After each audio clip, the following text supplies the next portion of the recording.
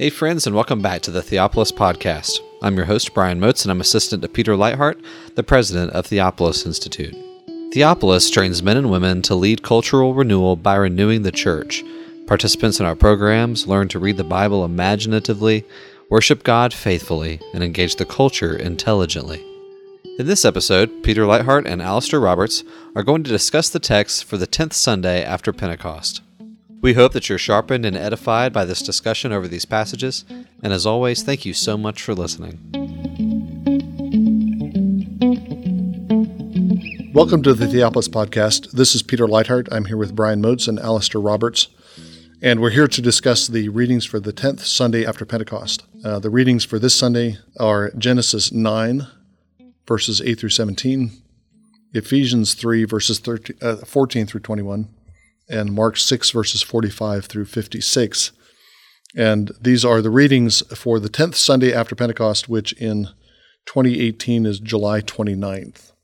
So let's begin with the Genesis reading. This is obviously part of the flood narrative, the conclusion of the flood narrative. It's after the flood has dissipated and Noah is now on dry land, and he's beginning again as a new Adam in a world that's been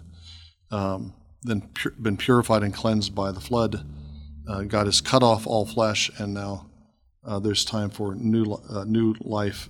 End of chapter 8, Noah has offered an offering of every clean animal and bird, an ascension offering every clean animal and bird, and the Lord responds to that, the aroma of that offering, by promising not to curse the ground.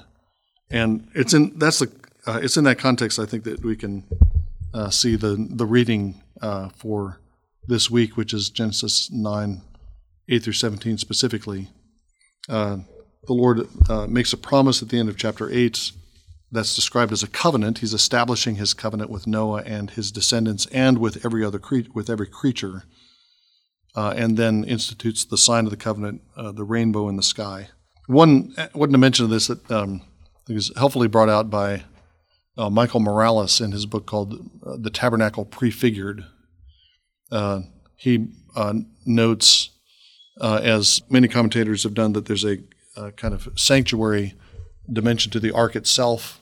Like holy spaces in the Bible, the ark is measured, and it's built in 3 stories. It has, like the sanctuaries, have 3 different zones to them. But one of the things that Morales points out is that it's not just the ark itself, but it's the scene after the ark has come to rest on Mount Ararat with Noah and his altar and his sacrifice. That scene is also a kind of proto-temple scene. So you have the ark itself on top of a mountain. You're back on an Edenic setting. Humanity is starting out on another mountain. And you have all the animals there. You have an offering made, and you have the Lord's promise given, and a mention of a cloud, if not a cloud appearing, but a cloud with a rainbow in it. I think that's helpful for establishing some of the later episodes or scenes where you see the rainbow come up, which are in Revelation, for example, in the heavenly sanctuary. When John enters the heavenly sanctuary, the rainbow is part of that setup surrounding the throne of the enthroned one. The rainbow is visible in the glory cloud that Ezekiel sees.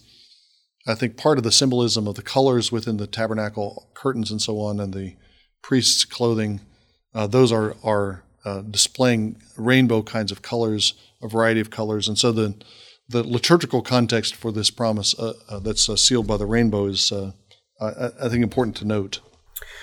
The connection that you suggest between the Edenic situation and this passage, I think, is also given more weight with the events that immediately follow, where there is a full series of events.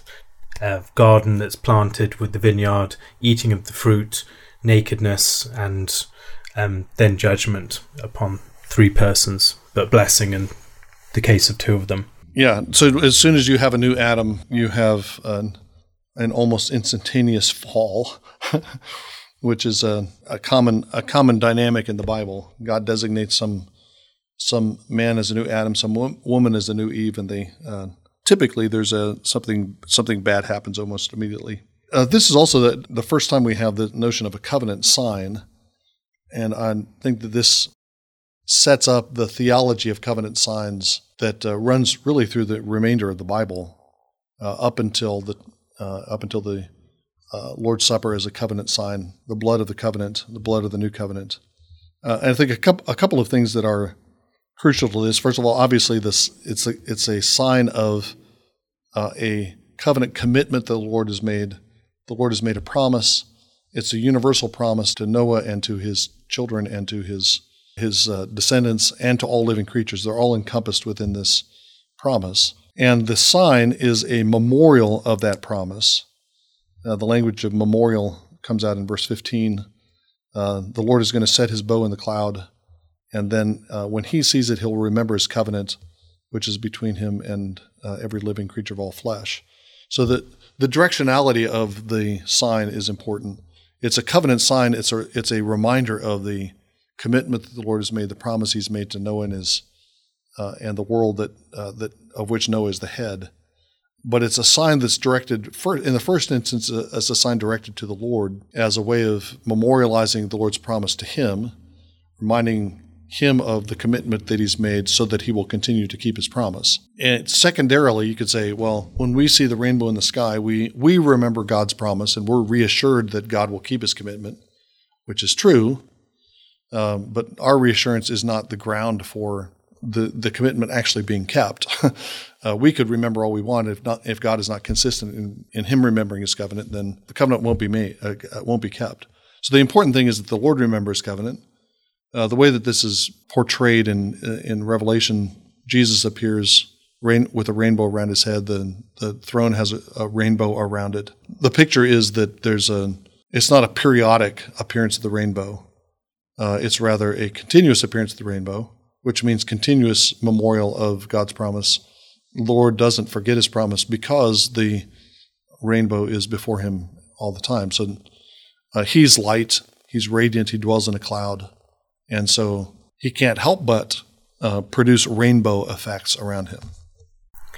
Do you have any thoughts on the relationship between, as I think Jim Jordan talks about, as the above and the below waters within this particular covenant sign?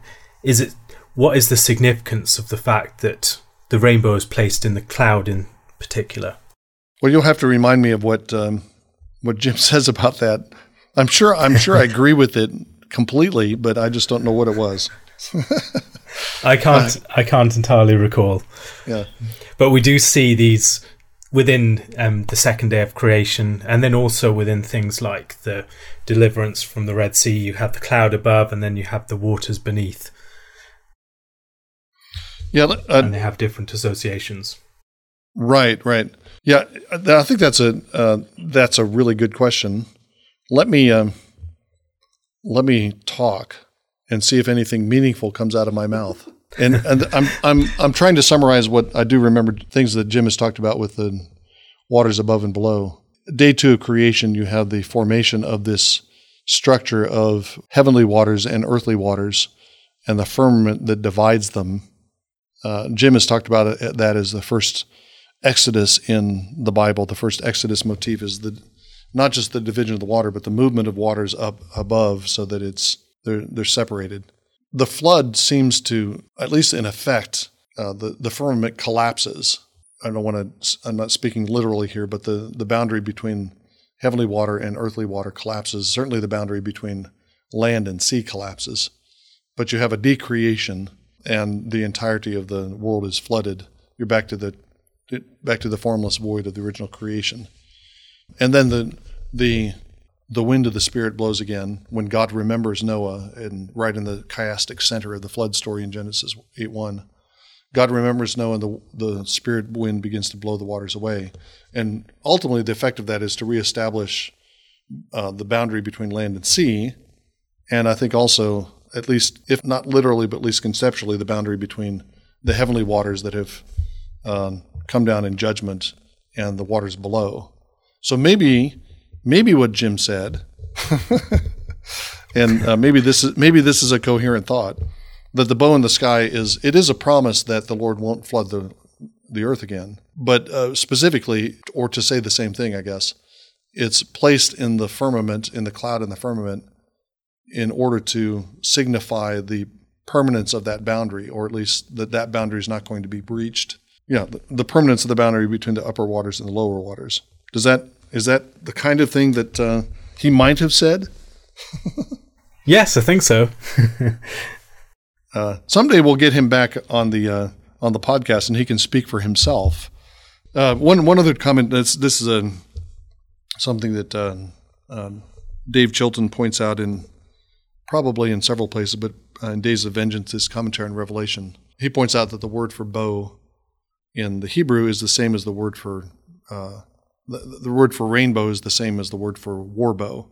There's no specific word in Hebrew as there is in Greek for rainbow, and he suggests that what we see in the flood promise and the flood sign is the Lord placing his bow, his warbow, in the heavens. He's just gone out as the divine warrior, riding on his cloud, shooting arrows, flashes of lightning, destroying the world.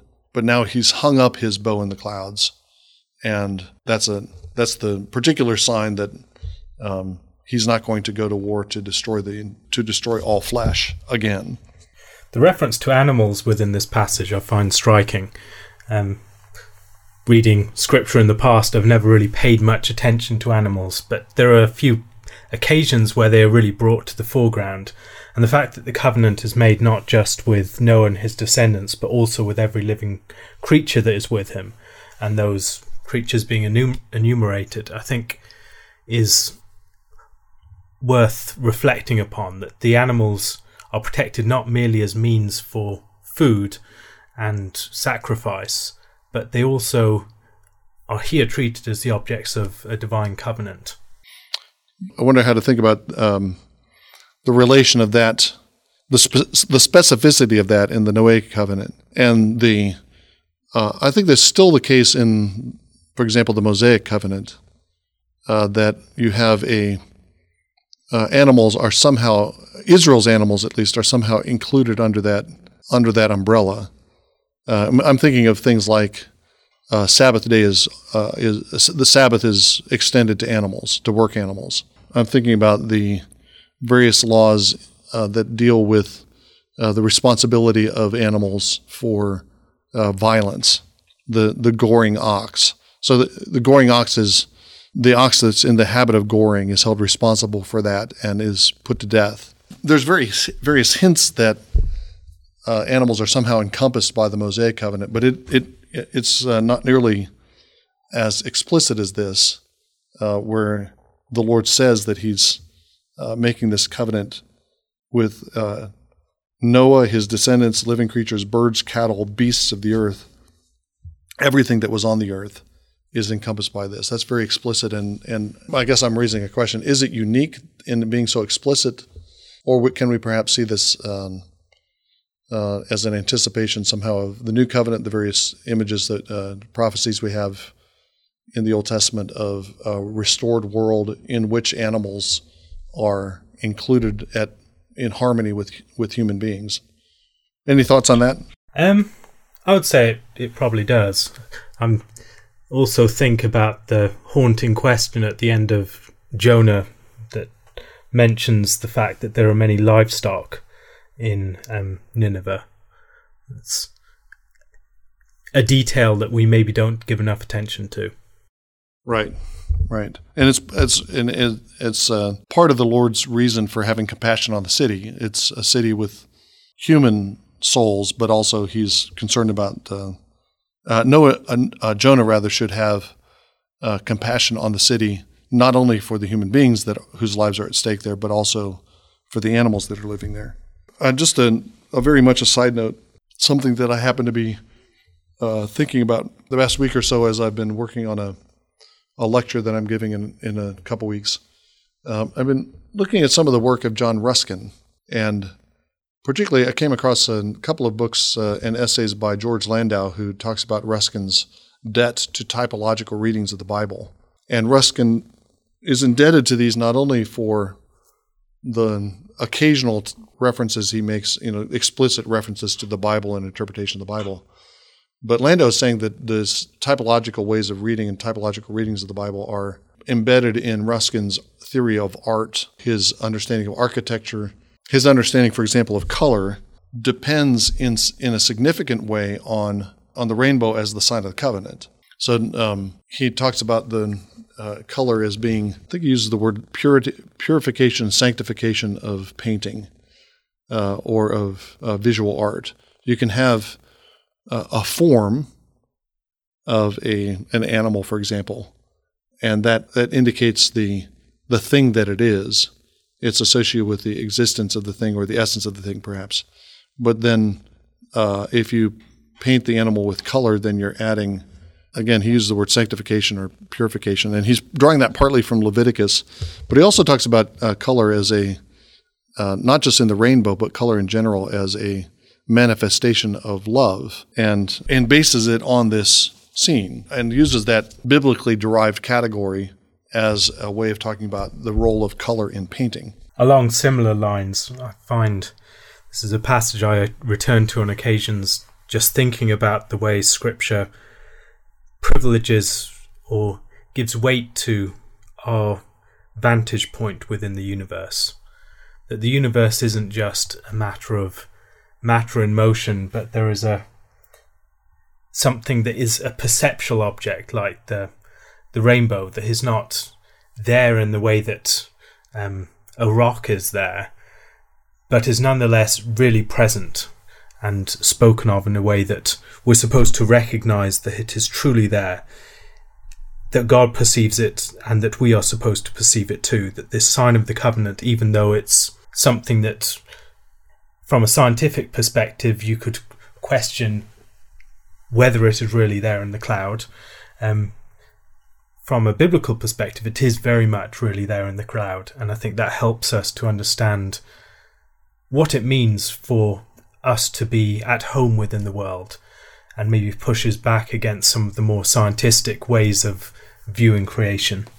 I think that's part of Ruskin's premise, I guess, or maybe his point, that the rainbow is it's a natural phenomenon, but it's a natural phenomenon that is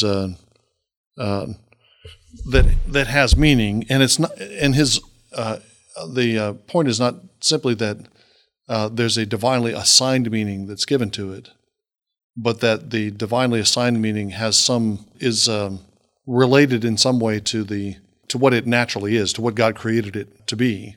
It's not an arbitrary label on something that otherwise doesn't fit this covenant. It's not that it doesn't fit naturally as a covenant sign. It's a suitable thing for God to designate as a covenant sign. So the connection between God's designation and the natural phenomenon is part of the reason why Ruskin can think he can draw some conclusions about color in general from a passage that's dealing with again the covenant sign of the rainbow. We can move on to maybe the Ephesians reading, which is Ephesians 3 verses 14 through 21. It's the latter part of Ephesians 3. We talked about Ephesians 2 last time, the latter half of Ephesians 2.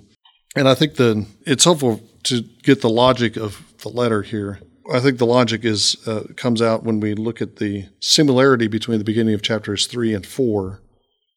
Paul begins chapter 3 saying, "For this reason I, Paul, the prisoner of Christ Jesus, for the sake of you Gentiles," and then my NESB helpfully puts in a dash, indicating that Paul was called away for a moment, and when he returned, he forgot what he had been writing, and he starts writing about something else. And then, the beginning of chapter 4, "I, therefore, the prisoner of the Lord, entreat you to walk in a manner worthy of the calling with which you have been called." I'm not serious about the reason for the dash. I do think the dash is helpful, because I do think that there's a kind of digression going on in chapter 3. Paul's ready to start talking about the calling with which they have been called at the beginning of chapter 3, after explaining their vocation to live as the one new humanity. That's the vocation that they have. But before he gets around to giving those exhortations, which happen in chapter 4, there's this digression in chapter 3, which has to do with Paul's own participation in the revelation of this mystery. He calls himself a steward of the mystery of God. He's been entrusted with this. The mystery is that Gentiles are fellow partakers and fellow members of the body, that the Gentiles who were aliens and strangers have been brought near and become saints and are now participating as members of this one household, this one new humanity. That is the mystery that's now been revealed. And then Paul goes on in chapter 4 to explain how we're to live given that that's the case. It's the imperative that follows from the indicative. You are the one new humanity, therefore you should live in this way as the one new humanity. So that's the larger context for the specific verses we have for this week, which is in verses 14 through 21. Those verses also seem to have a very strong Trinitarian flavour. You have the Father of our Lord Jesus Christ, strengthened with might through his Spirit in the inner man, that Christ may dwell in your hearts through faith, and then returning through those themes, filled with all the fullness of God, perhaps a reference to the Spirit again, and then now to him who is able to do exceedingly abundantly, the Father again. And there's that Trinitarian density of that passage, I think, is particularly important, that this family isn't just the bringing together of two different human groups, but it's the formation of a people that has access to God through Christ in the Spirit. Yeah, and Trinitarian and roughly chiastic, Father, Spirit, Christ. If your fullness is Spirit, Father, that would be kind of neat. As you've been having from the beginning of Ephesians, you have these Trinitarian structures that are crucial, I think, to the way Paul thinks. The Father who sends his Son, who gives the Spirit, who brings people back to Father. Any thoughts on the geometric terminology at the end of verse 18? This is a prayer. It's a prayer that the Lord would grant the riches of his glory, strengthening, that Christ may dwell in our hearts, and that we may comprehend the breadth, length, height, and depth. There's a fourfold there. There's a suggested universality. Perhaps, tell me what you think of this, Alistair, perhaps a reference back to the architectural imagery that you had in chapter 2, where it's the whole building that's being fitted together and growing into a temple of the Lord. And now this architectural imagery is being applied to something. Any thoughts on that breadth, length, height, depth idea? Yeah, that would be the lines that my thinking would go as well. I'd also suggest that fourfold recognition probably refers back to Ephesians 1:18 following, where there's a fourfold thing to know the hope of his calling, the riches of his glory, the greatness of his power, and there was one other. I'm not seeing it right now, but it seems to be a very similar sort of argument that's being made. Yeah. We trust you that there were four. Verse 18 uses this language, breadth, length, height, and depth. I think that's usually understood to be the dimensions of God's love for us. That's not explicitly said, though. Maybe that's what it's getting at, because Paul goes on to talk about he wants the Ephesians to comprehend the breadth, length, height, and depth, and to know the love of Christ, which surpasses knowledge. But there's not an explicit object whose dimensions are being referred to. Maybe it's the love of God, but maybe it's the mystery, which would take us again back to chapter 2 and the building imagery of chapter 2. Certainly, there are plenty of symbolic dimensions given in places like Ezekiel or Revelation that are supposed to be comprehended and are images of a body of people, but in a way that explores building symbolism.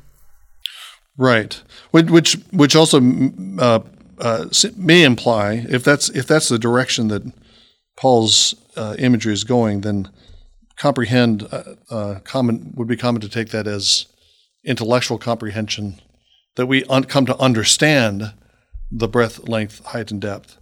But if we're talking about the mystery, which is the church, the body of people, then it's not simply an intellectual acknowledgement of it or comprehension, but something, maybe something more active to bring to realization, perhaps. I'm not sure what the Greek verb is there, but perhaps there's some other connotation than the purely intellectual one that we should try to bring in there. I've always been taken with verse 20, which just a testimony to the abundance of God. God is able to do what we ask him. Paul could have said that. Paul could have said God is able to do more than we ask of him. What Paul says is that he's able to do exceedingly abundantly, not only beyond all that we ask, but beyond all that we can think. Other translations have imagine. He's commending the Ephesians to this God. He's just spoken a prayer to this God. And this God is a God who has whose capacities are so infinite that we can't even imagine the abundance of what he can give and do and actually do within us, because Paul goes on to say, exceedingly abundantly beyond all we ask or think, according to the power that works within us. So it's always struck me as a tremendous encouragement to prayer. You know, even somebody with a very active imagination, somebody with great ambitions for serving God's kingdom, only has a small glimpse of what God is capable of doing. Even somebody who prays the boldest possible prayers about what, give me China. But that's God is able to do abundantly more, exceedingly abundantly beyond even a prayer like that. Even the greatest thing, the greatest, the widest scope of anything is he's able to exceed that abundantly. And Paul seems to have within this immediate context, I think he has a very acute sense of just the grace of God that has been bestowed upon him in the role that he plays within this, that he, the less than the least of all the saints, I mean, the exaggerated language of verse 20, and then this is a less than the least, and that he is the one that should be the one through whom this mystery is particularly made known. And that sense of the his being awestruck and just dwarfed by the sheer scale of this mystery, something that stretches back to the very dawn at the very beginning. It's something that expresses riches of grace beyond that which he could ever imagine, and stretches to the very heights of heaven, the principalities and powers, and then stretches across all of the earth. In that sense, that those dimensions are something that he sees himself within this vast edifice of God's purpose, that the plans have been delivered to him, this feeble tent maker, and now he's supposed to declare them. Right, declare them, and he's a steward of the ministry of the mystery. He's assigned to bring to light the administration of the mystery, which for ages has been hidden in God who created all things, in order to display the manifold wisdom of God to the rulers and authorities. So, yeah, despite both his limitations being a creature and his life of persecution, despite that, he's been chosen to be an agent for the manifestation of the mystery. The other thing I wanted to highlight in verse 20 is the concluding phrase. God is able to work exceedingly abundantly beyond all we ask or imagine, according to the power that works within us, which I think has to be the power of the Spirit, which is the power of the risen Christ. It's the power that raised us from the dead when we were dead in our trespasses and sins, as we talked briefly about last time. That's the power that's working within us, the power of resurrection. And that's the measure of the power that works within us. That's the measure of the abundance of God. Even at what for human beings is the insurmountable limit, death. God's power is exceedingly beyond that limit. Let's take a few minutes to close with a brief glimpse of Mark 6.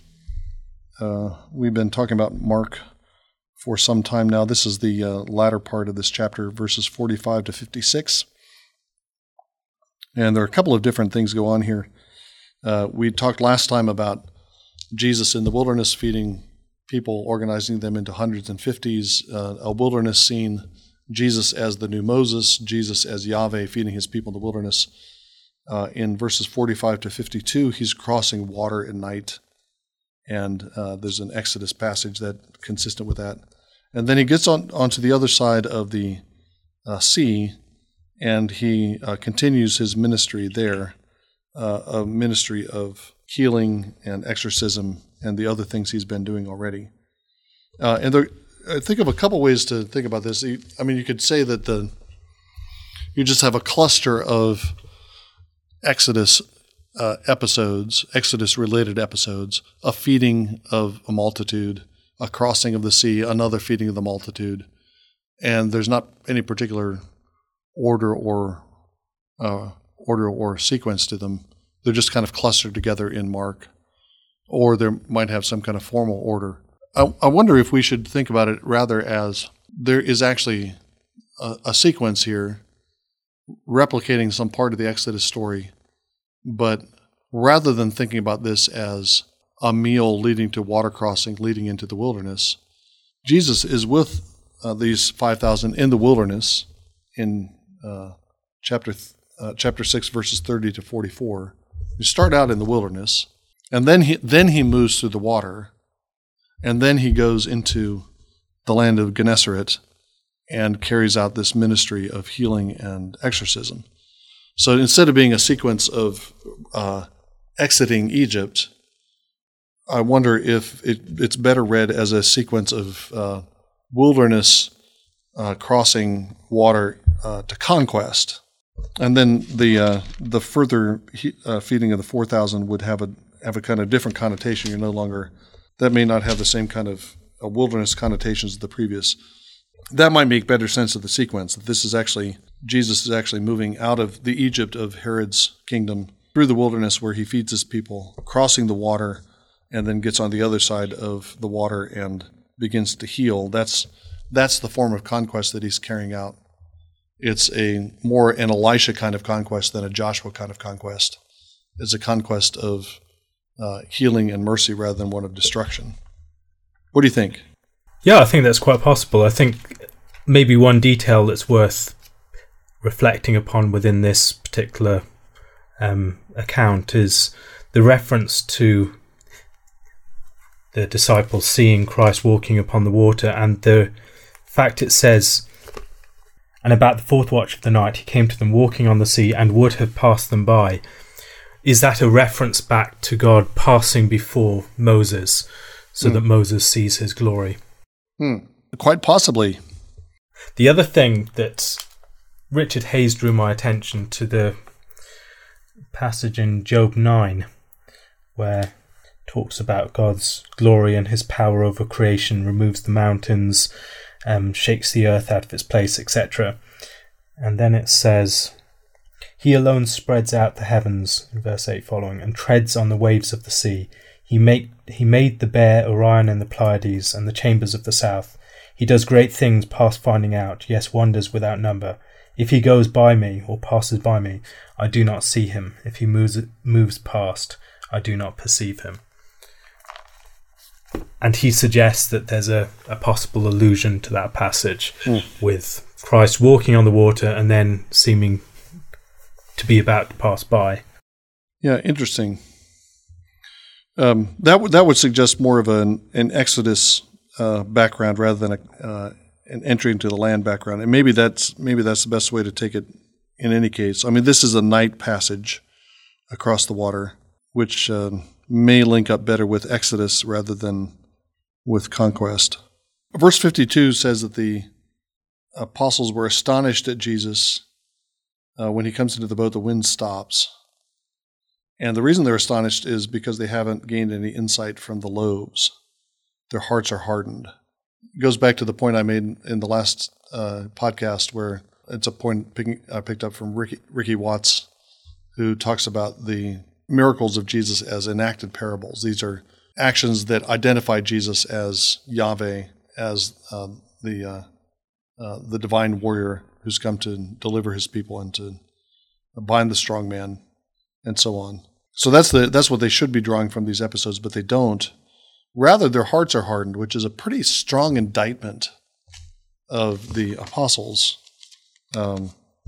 That's a Pharaoh. That's Pharaoh's condition, and that's the condition of Israel that Jesus comes to. Their hearts are hardened, and so he begins to teach them in parables because their hearts are hardened. Jesus later on will question: are your hearts? Do you have hardened hearts? Are your heart? Do you not understand anything? Are your hearts also hardened? So the disciples are actually participating in the condition of Israel. They're being delivered from that condition. Their eyes are being opened. They're being equipped to carry on Jesus' ministry. But Mark, perhaps more than the other Gospels, Mark is emphasizing the degree that the apostles participate in this Egyptian-like illness of hardness of heart, and how long and difficult the road is for them to be healed of that. Which, among other things, I mean, this is part of interestingly, part of the establishment of the kingdom. Jesus establishes the kingdom by his own ministry, but he's doing that in conjunction with the apostles. So there's this corporate aspect to the establishment of the kingdom. I think it's also obvious that this is supposed to be instructive to disciples that come after, who aren't following Jesus around Galilee. It's both a challenge to us as disciples of Jesus centuries later. Are your hearts hard? Mark is asking us. Are you also blind? But then it's also a reassurance, because the apostles are healed. The apostles do get sight. The apostles' hearts are softened, and they're given new hearts. The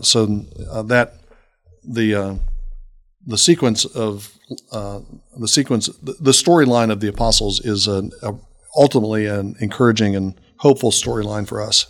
When we're talking about the sign of the loaves, would this help us to understand a bit more of what's going on there? First of all, the challenge was, you give them something to eat. It was their task that was set before them, and then they were given the task of dividing people out, and then picking up 12 baskets. Is the significance in part that each one of the apostles had a basket of their own, that they each had a full basket of fragments at the end? Yeah, that's interesting. And remind me of where you started that comment. What was your initial thought? The miracle is not one that Christ does just directly himself. Rather, he tells them, you give them something to eat. And then, how many loaves do you have? Go and see. And he's performing this miracle through his disciples, and then they gather up this great collection of fragments, each one of them with a full basket. Right. So the point would be that the sign of the loaves is not just about the identity of Jesus as the one who feeds his people, the good shepherd of the flock. But the sign of the loaves is also that being with Jesus and being ministers along with Jesus means that they will have sufficient resources to distribute. Yes. And in part, that's one of the reasons why they should be of good cheer and not be afraid. It's a very familiar response to a theophany, or response to the fear that a theophany occasions. But they should recognize that they are dealing with the one who has control over all these forces, but yet they are also being involved in that, that the work is being ministered through them. Thank you again for enjoying this episode of the Theopolis Podcast. For more information and for more content from Theopolis, you can check us out online at theopolisinstitute.com. We release new articles every Tuesday and Thursday on our blog, so you'll want to make sure to look out for those. You can also find us on Twitter at _Theopolis and on Facebook if you just search for our name. If you've been helped, sharpened, and encouraged by this podcast, we'd really love it if you would go to iTunes and leave us a review. It just takes a few seconds, and it really will help us along in getting our content in front of new listeners. That's all for now, friends. We really look forward to being with you all again in the next episode. And as always, thank you so much for listening.